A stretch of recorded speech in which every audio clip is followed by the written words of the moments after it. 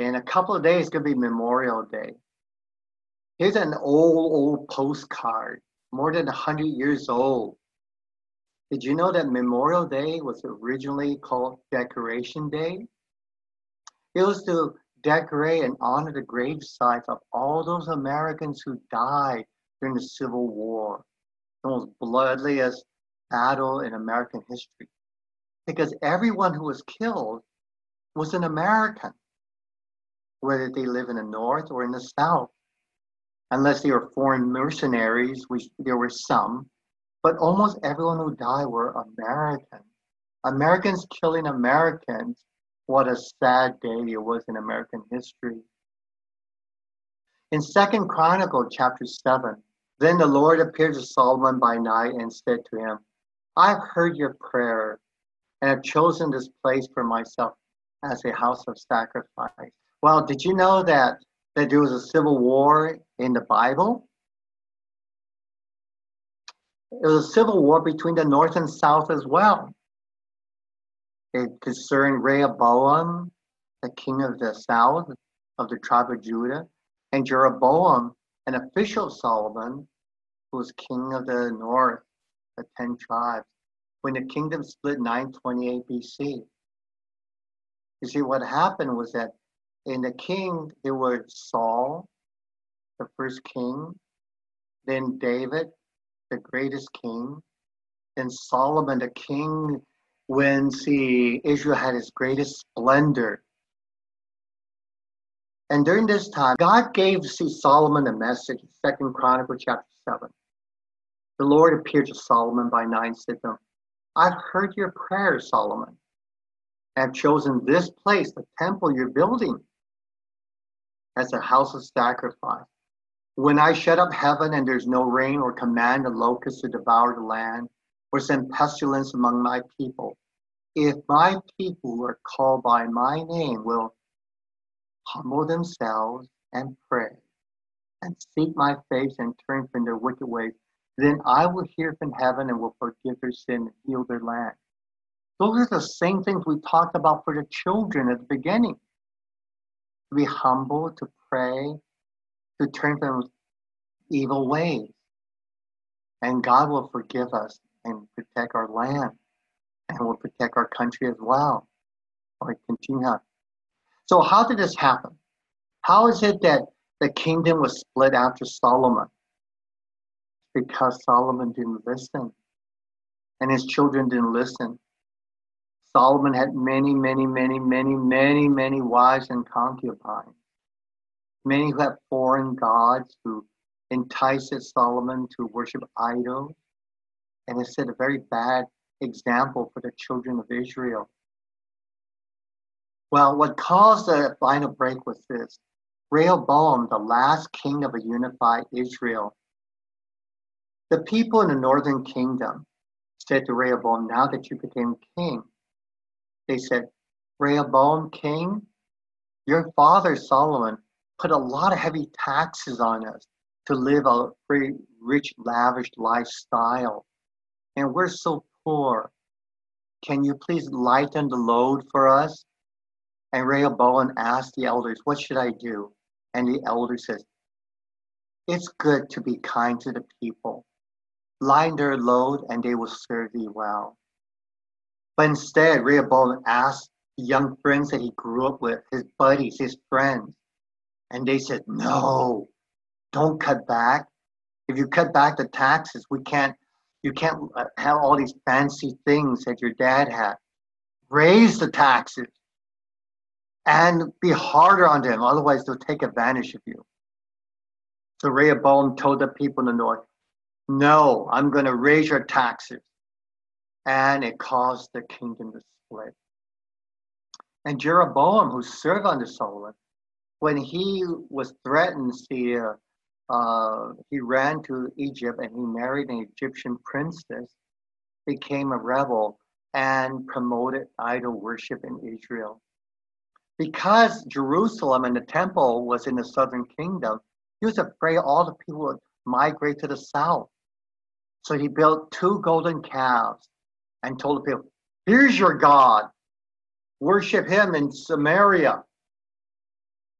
and introduced the idol worship in Israel, and the kingdom was split. So what became of the two kingdoms? Well, let's look at the kingdom of the north, the northern kingdom of Israel. Well, later there was a king named Hosea. He was a very wicked king. Instead of trusting God, he asked Egypt, come and help us. We'll become allies. We'll sign a treaty. You help me and I help you. And I'll share your gods and you share my gods.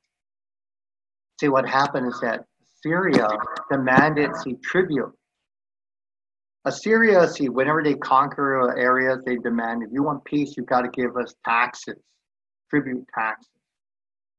And Israel says, we're not going to pay it.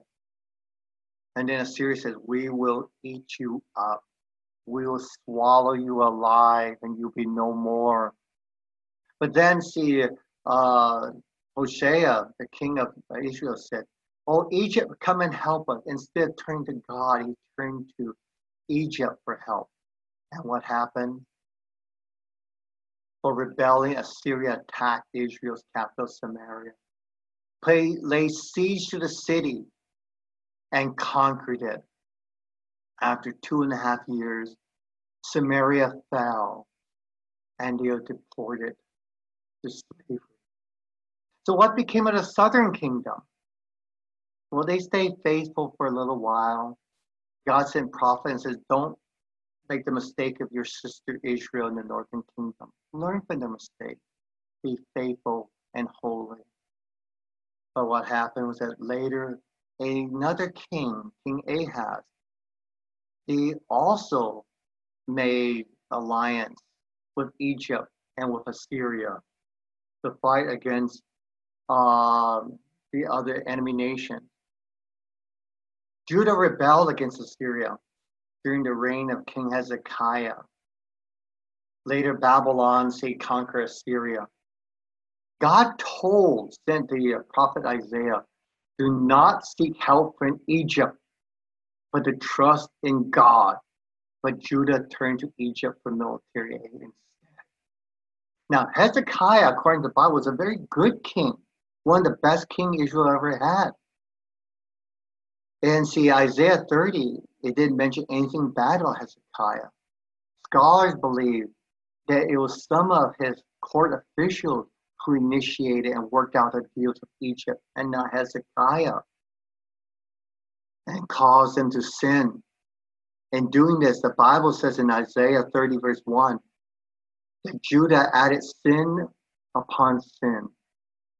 In other words, they repeated this earlier mistake of Ahaz and turned to Egypt for help rather than seeking and trusting God. What happened? Here we have an 8th century artifact, a bas relief. This was discovered in ancient Jerusalem. It showed a Jewish person worshiping the Egyptian gods and goddesses. This is found in archaeological dig in ancient Jerusalem. Oh, how sad it was that in the holy city of David, the Jewish people would be worshiping the Egyptian gods. And as a result, what happened? The Babylonians came and laid siege to Jerusalem. And you see here, they looted the temple and they carried off the candelabra and the holy place. And the citizens of Judah were forced to leave their homes and go into exile. And here is a famous painting and showed the thousands of people guarded as they were marched off to slavery into Babylon. They left the elderly, the sick, and the young, and the women behind. The young, able-bodied workers and leaders, they took them to Babylon to serve Nebuchadnezzar and the Babylonians. Well, Decoration Day was changed to Memorial Day after World War I. The Great War, the war to end all wars, was changed to Memorial Day to commemorate all America's wars. not only the Civil War, but those who have died in the Spanish-American War, died in World War One, and later on, World War II, Korea, Vietnam, Iraq, and Afghanistan. So Memorial Day is a time to honor all those who paid the ultimate sacrifice and fought and died for our country. For those of you who are not American citizens, you can relate to this. I'm sure you know of great people who died in the history of your country, patriots who died for a worthy cause, who loved their people. So even if you cannot relate to Iraq or Afghanistan or Korea War, you can still understand the basic idea of people who die for people you love. A typical Memorial Day in the United States is to have a barbecue. And the number one food item eaten on Memorial Day is the good old American hamburger. So I expect to be eating some hamburgers on Memorial Day. Perhaps you too as well, or anything else to your desire.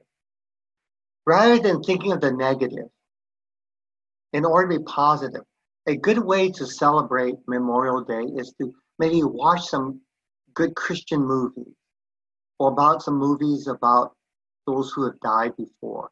One I highly recommend is this old black and white movie, Gary Cooper and Sergeant York.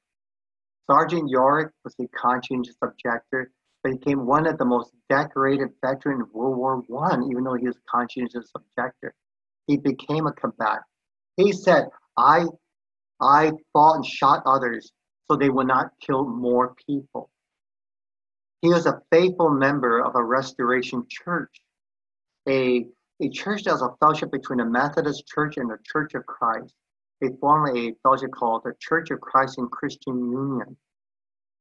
And this man here, who had only an elementary school education, became the most decorated hero in the state of Tennessee and one of the most decorated of all in World War I. Gary Cooper, who played Alvin York, won the Oscar for the best actor for this movie. I highly recommend it. Very entertaining and very spiritual. It shows a man who lived by his principle. He put Jesus Christ first in everything he did. Or you might want to watch for World War II, the true story of Desmond Doss, another conscientious objector who became the most decorated non-combatant in history. A faithful member of the Seventh-day Adventist Church, he questioned God when he saw all those who died in front of him. Why did you put me here? Why did you put me here? And see, I highly recommend that. So let us honor those who gave their own life to protect us. We want to wish all of you a happy Memorial Day. Put in principal things we studied about, to be kind and thoughtful. During Memorial Day, don't just party, but party in a very meaningful way. Celebrate, and one of the best way we can is by watching some good Christian movie that honor those who have fought for our country. We understand that John 15 verse 13 says, greater love has no one than this, that one lay down his life for his friends. Greatest warrior of all who gave his life is that of Jesus the Christ, who died while we were yet sinners, so that we may have the prospect of eternal life. In 1 Timothy chapter 2, verse 1 to 4, therefore I exhort, first of all, that prayers be made for all men, for kings and all who are in authority, that we may lead a quiet, peaceful life in all godliness and reverence. For this is good and acceptable in the sight of God our Savior, who desire all men to be saved and to come to the knowledge of truth. Remind all people to be obedient to the governing authority. Pray for our leaders. Doesn't matter what party they are. Pray for good leaders in all branches of government. Be ready for every good work. Speak evil of no one. Be peaceful, gentle. Be humble. We have to remember, we at one time were also foolish and wild, and especially in our younger days. But let us be thoughtful, not hateful, but loving. But when the kindness and love of God our Savior toward man appear, not by works of righteousness which we have done, but according to his mercy he saved us through the washing of regeneration, baptism, and the renewing of the Holy Spirit. Amen.